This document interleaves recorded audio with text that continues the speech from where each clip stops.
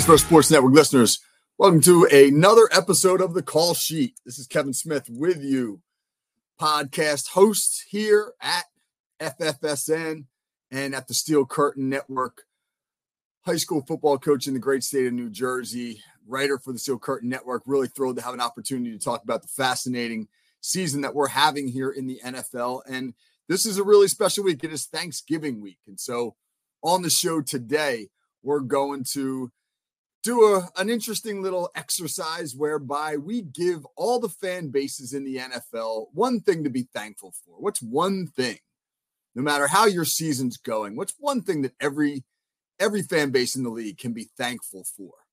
So we'll get to that in a minute. But first, as we always do, we're going to talk about a player who wore the number that mirrors the episode of the call sheet that we are currently in, and this is episode number 32. And man, there have been some great players to wear the number 32 in NFL history. I actually started this little tradition on the show a couple months ago by profiling one of those individuals, the great Jim Brown, who wore number 32. And when Jim Brown passed away, I did a long profile on how Jim Brown changed the running back position in the NFL. And that sort of gave me the idea to start doing player profiles. So we're not going to do Jim Brown, and we're not going to do the great number 32 Franco Harris of the Pittsburgh Steelers, because as a Steeler fan, I don't want to be accused of too much homerism.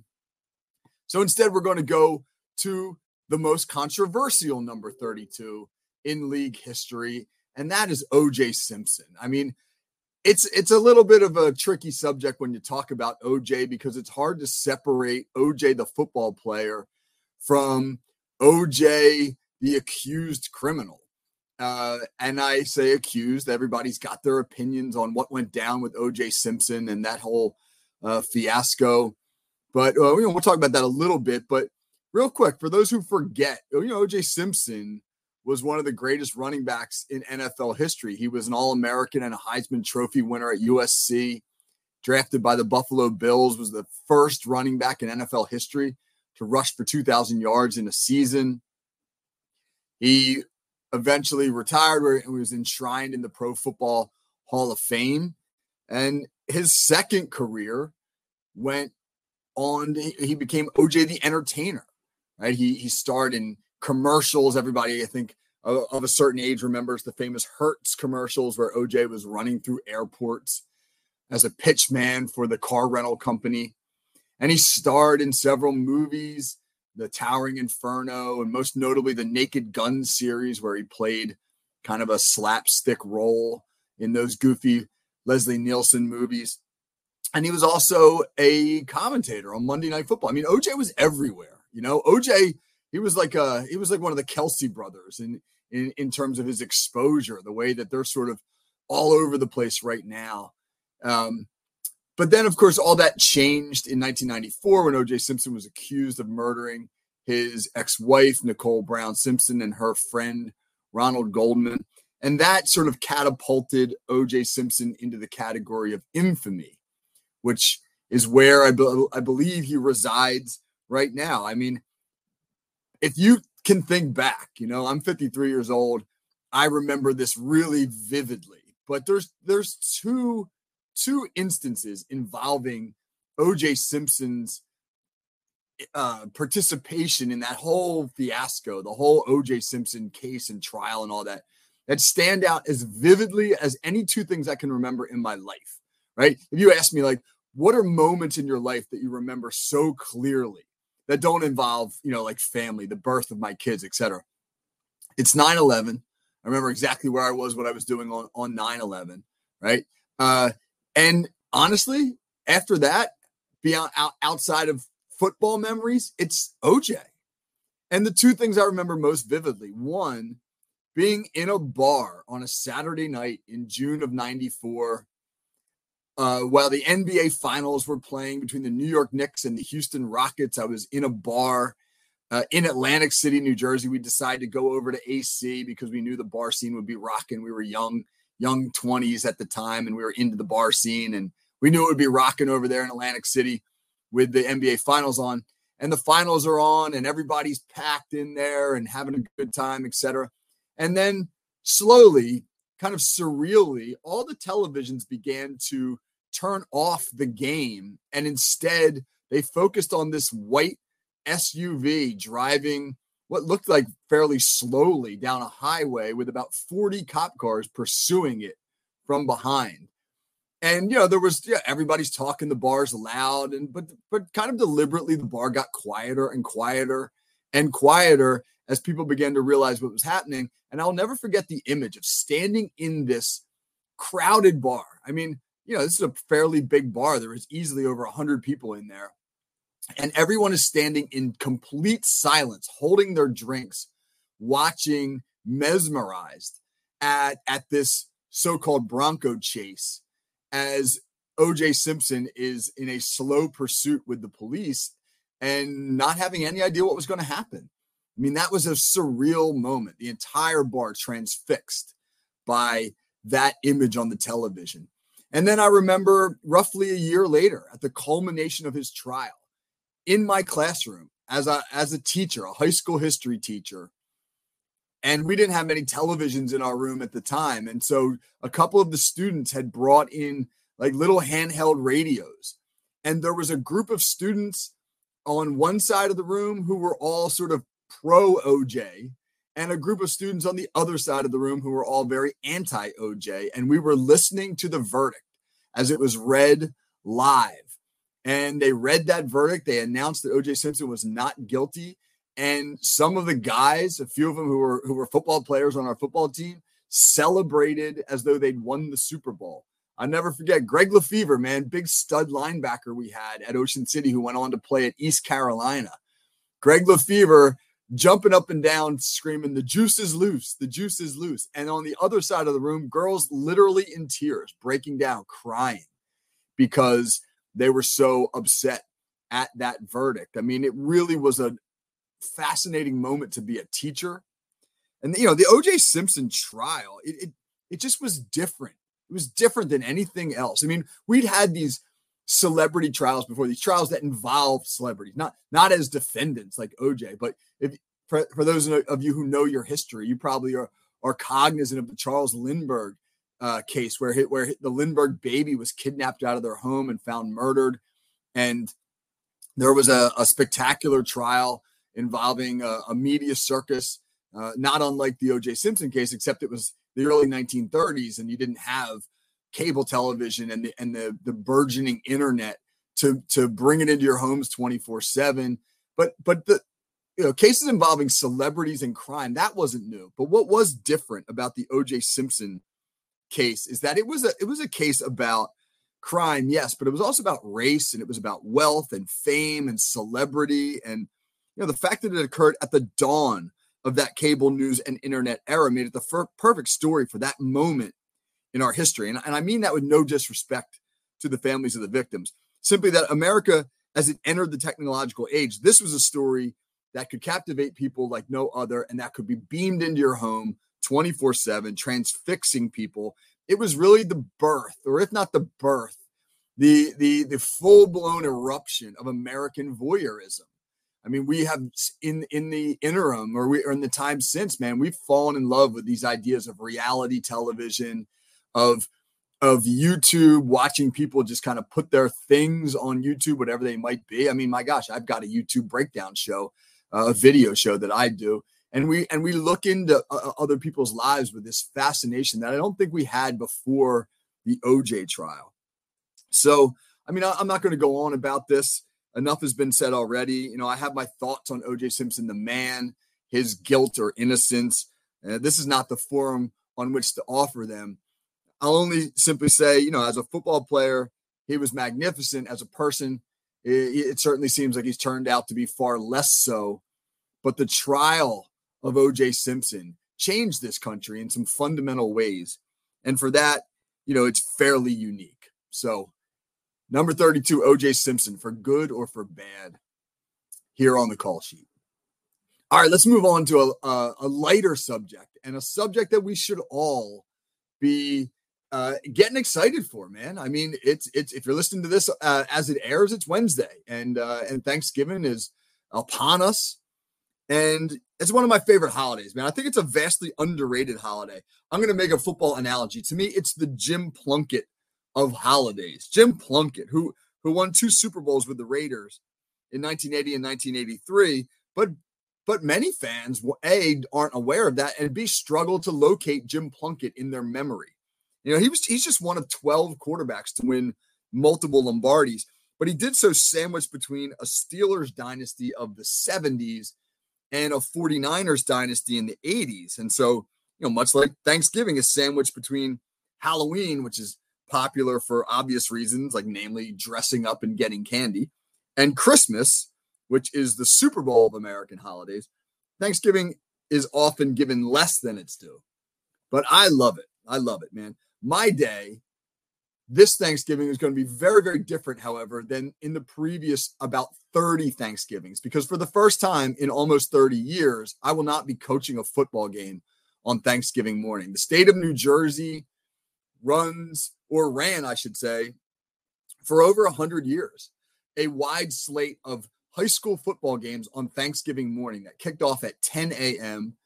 The Ocean City High School, where I coach, played Pleasantville High School, a rival school about 15 miles away from here, 100 times on Thanksgiving morning. 100 times, 100 years of Thanksgiving games between Ocean City and Pleasantville. But last year was the 100th game, and we decided, because the state of New Jersey moved the start of the football season all the way up into the last week of August, and the playoffs end right around Halloween, or at least if you lose in the first round, like we did this year, they end around Halloween, and trying to keep your team together for another 3.5 weeks just to play one more game on Thanksgiving was really difficult. We moved our game with Pleasantville all the way up to the first game of the season, and we will not be playing a Thanksgiving game this year. So it's the first time in about 30 years that I haven't woken up around 6 a.m. to get to a game, coach that game, and then come home. And we host Thanksgiving at our house to a big crowded house and family. And so it's going to start different this year, but it's still going to be about those 3 things: football, food, and family, man, the 3 F's of Thanksgiving. And I love the spirit of that holiday. I love what it involves. Giving thanks is something I think we're less inclined to do than we should be in this life.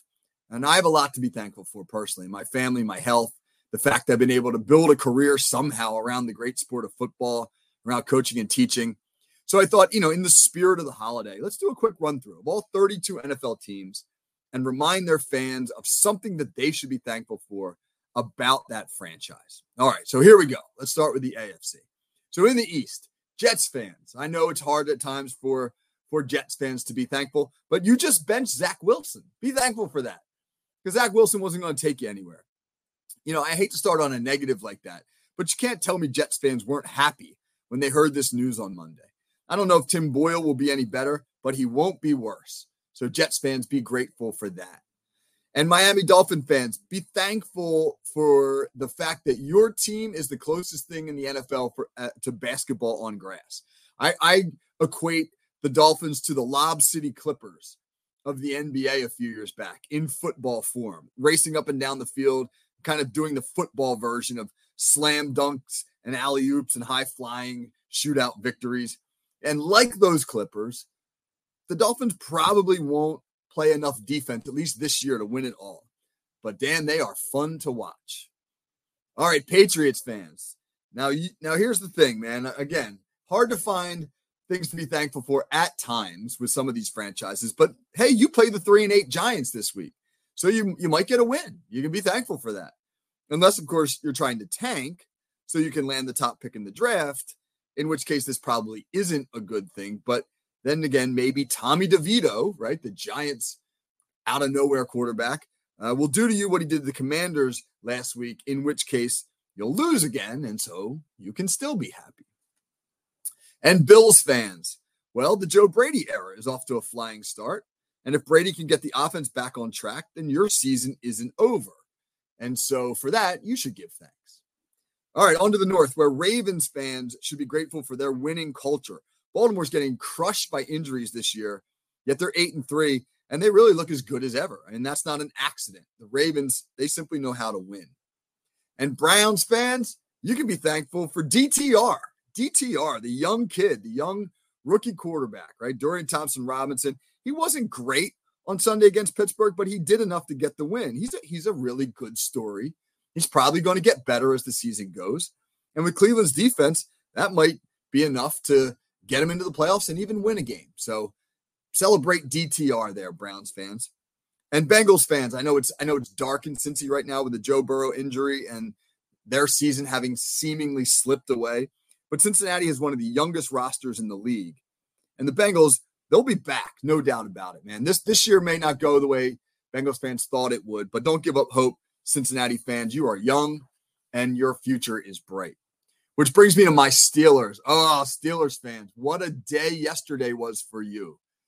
Because you may be the most thankful fan base of all right now, even after that ugly loss in Cleveland on Sunday, because they did it, Steelers fans. The Steelers finally pulled the plug on the failed Matt Canada experiment. So Canada, the team's beleaguered offensive coordinator, he's not the reason for all of Pittsburgh's problems on offense. But their performance at Cleveland on Sunday was so dysfunctional and so bad, with so many miscommunications and blown assignments and just egregious examples of being unprepared, that it was simply too hard for Mike Tomlin to justify keeping on Canada. His tenure as offensive coordinator in Pittsburgh was really bad. And so, adios to Matt Canada, which is news that will make Steelers fans plenty grateful this Thanksgiving. All right, on to the South, where Texans fans should rejoice not just over the play of rookie quarterback C.J. Stroud, but really over the fact that the organization hired a lights-out head coach in DeMeco Ryans.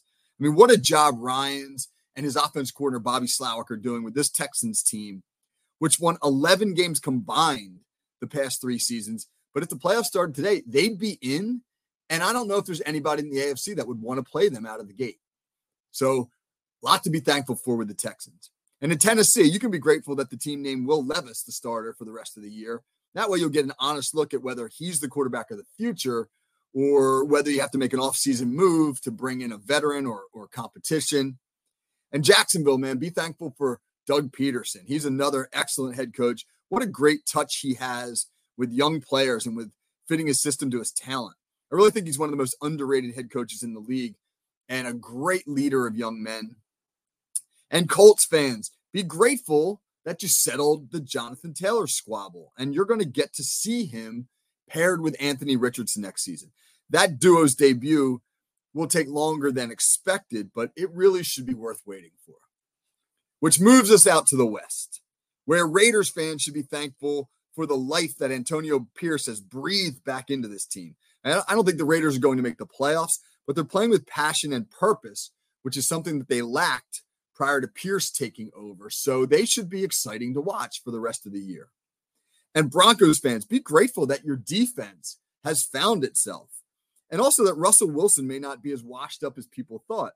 And that somehow, after giving up 70 points and 700 yards earlier this year to Miami, your season didn't implode. That's a great job by Sean Payton from keeping that ship from sinking in Denver.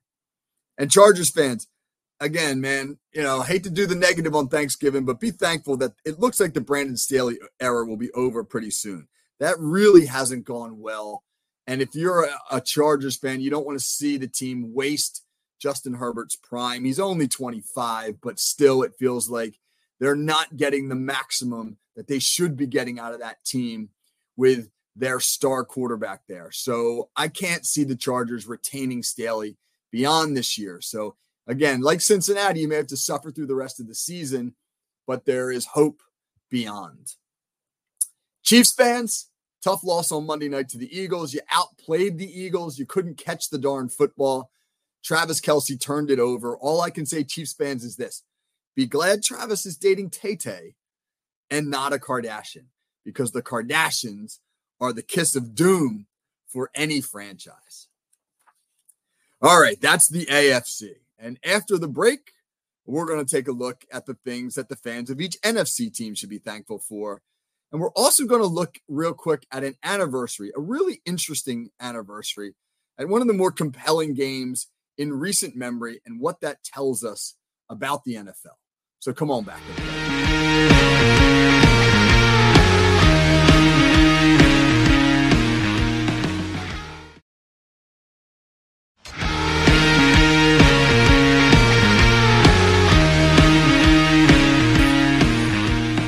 Kevin Smith back with you on the call sheet.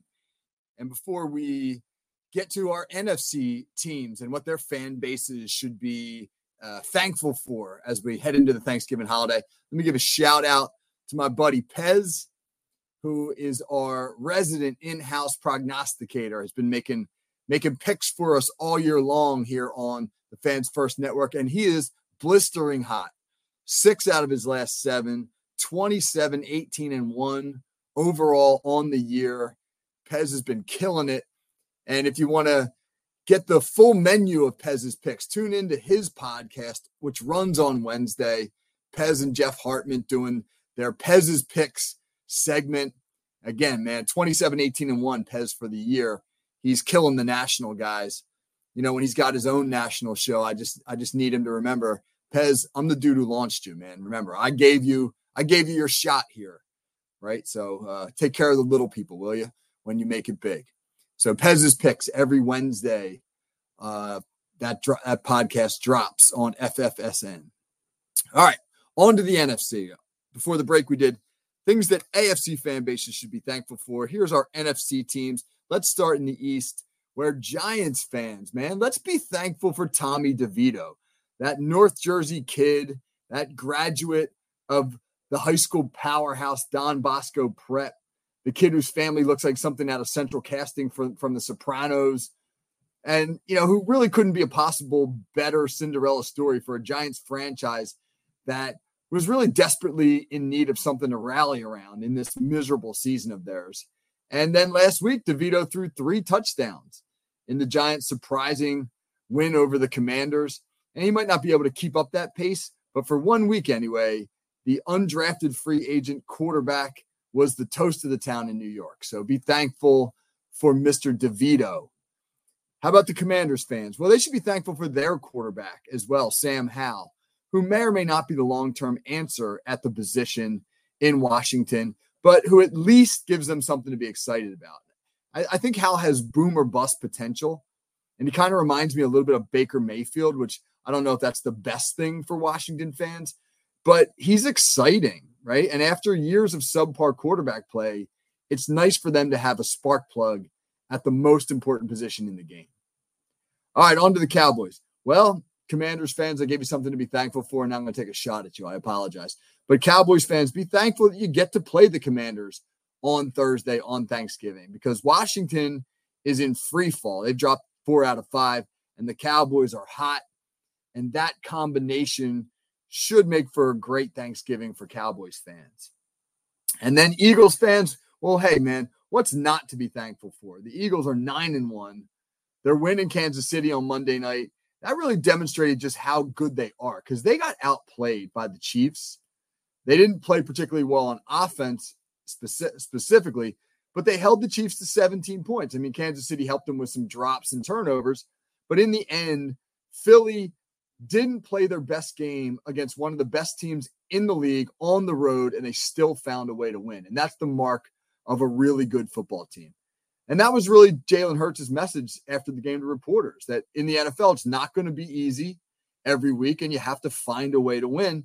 And the Eagles are doing just that. All right, so on to the NFC North. Lions fans, be thankful for Dan Campbell. I'm sure you are. But just as a reminder, man, Dan Campbell's energy, his enthusiasm, his attitude, they have really changed things in Detroit. And I thought their come-from-behind win on Sunday, where they trailed the Bears 26-14 with 4 minutes left, but rallied to win. I thought that was a great example of how the culture's changing in Detroit. I mean, that's a game the old Lions had no shot of winning. But this group believes, and they play hard for 60 minutes, and that's a testament to their head coach. And I think Detroit has a great one in Campbell. So Bears fans, let's not talk about this season, right? Forget it. This is a lost season.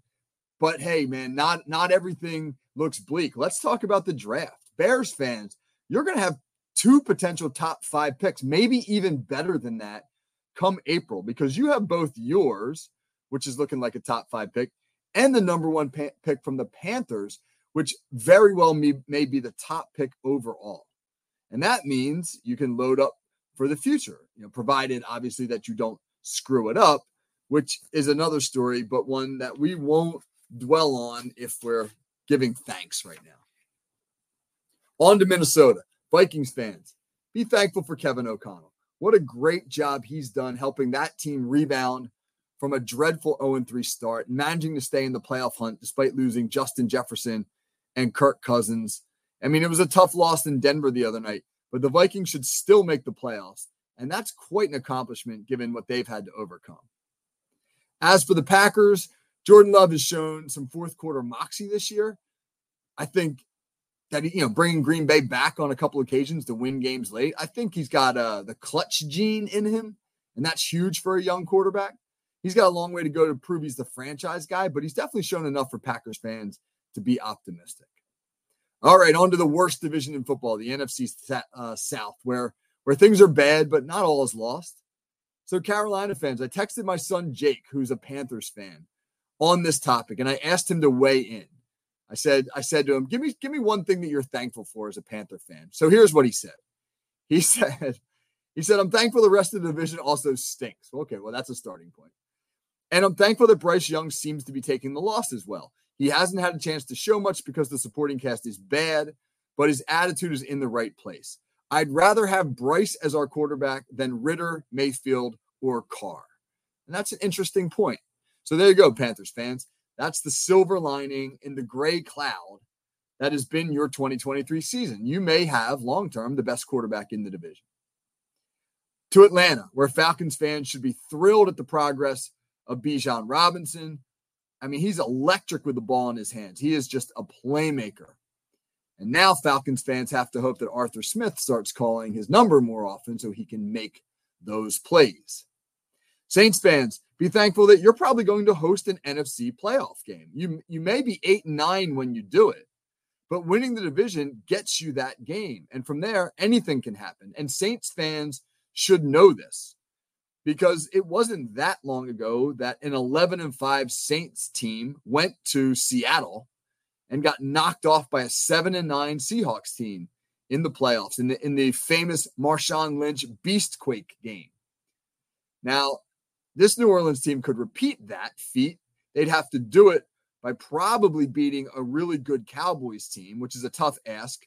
But the Cowboys have shown a penchant for falling flat come playoff time. So you never know, Saints fans. You never know. And as for the Bucs, well, if the Saints don't win it, you probably will. Be grateful for that, for all the same reasons.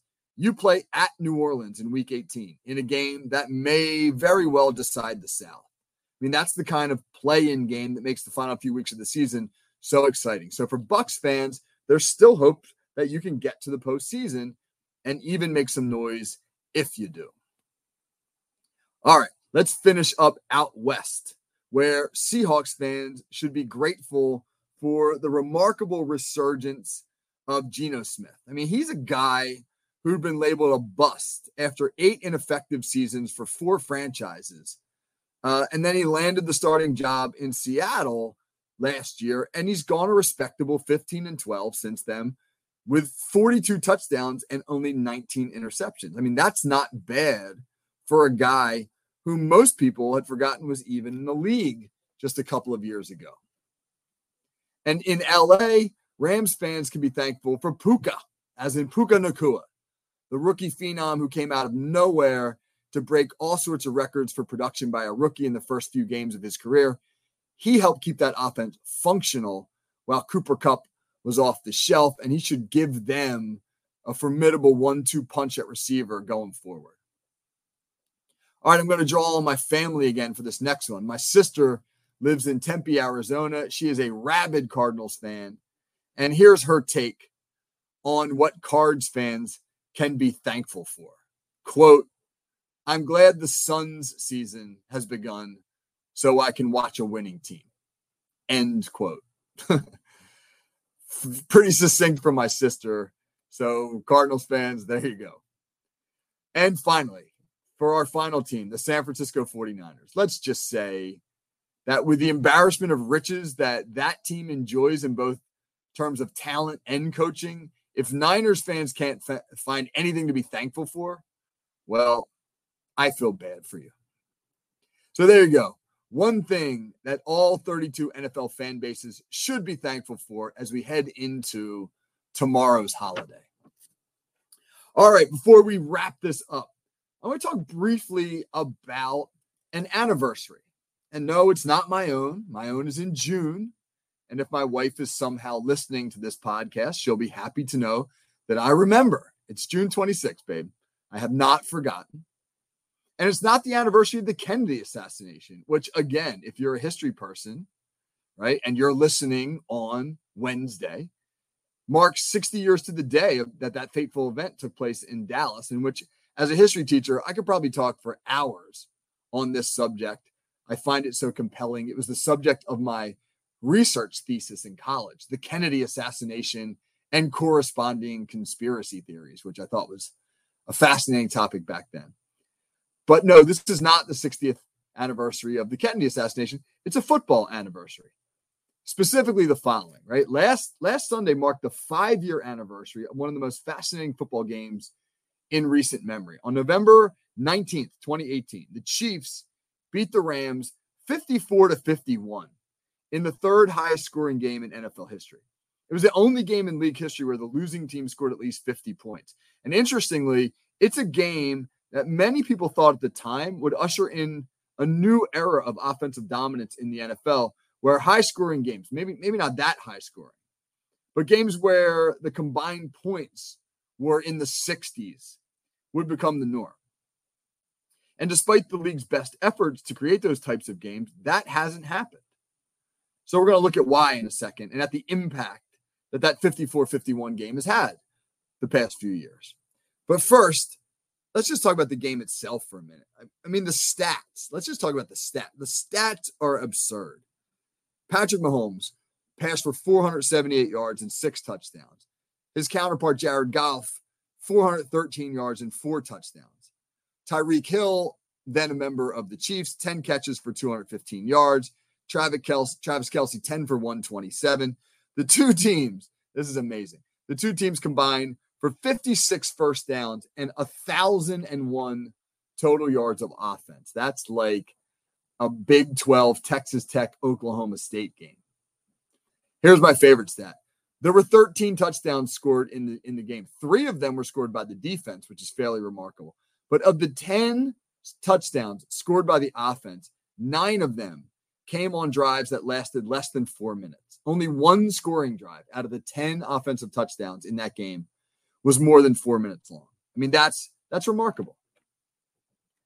And so I think the legacy of that game is more on what didn't happen in its aftermath than what did, because there was a lot of talk about it suggesting that this would be the new normal and that the NFL, which had really gone to great lengths to change the rules to make offenses more prolific in terms of how you could or couldn't defend receivers, touch the quarterback, etc.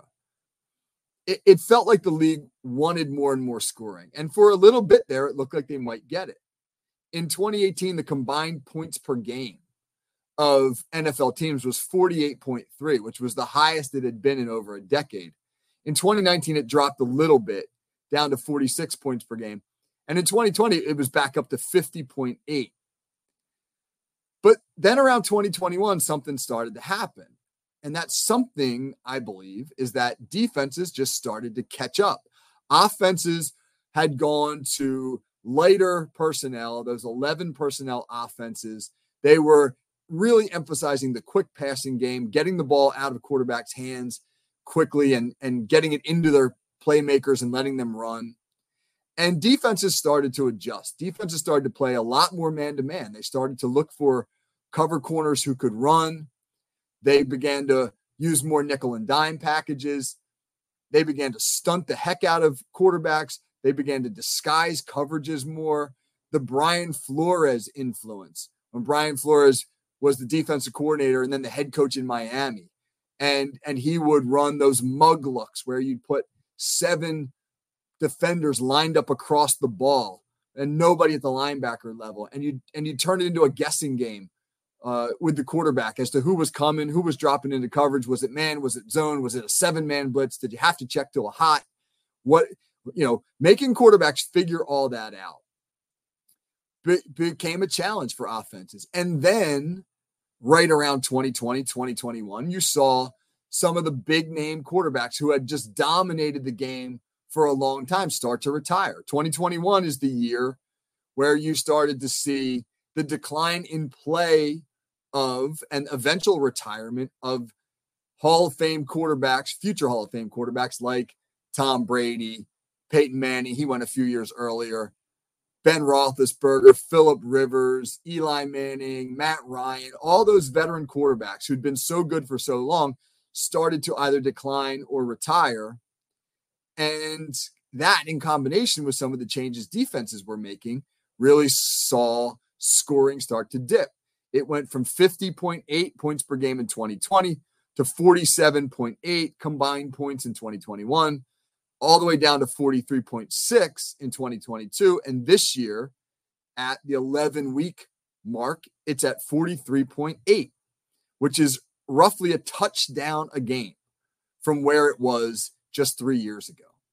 So really, really interesting stuff, man. The 54-51 game, which again, it was the 5th year anniversary of that game last Sunday, didn't really create a new normal in the NFL, despite all the intentions of the league to allow scoring to flourish. And instead, while I wouldn't say that defenses are ahead of offenses right now, defenses are certainly making a comeback. All right, that's our show for this week, episode 32. And I just can't wait for tomorrow, man. I'm really excited to see my family, watch some great football, and eat way more than I should. The Super Bowl of eating tomorrow. So I hope everybody has a great day, and we'll catch you again next week. Thanks for listening.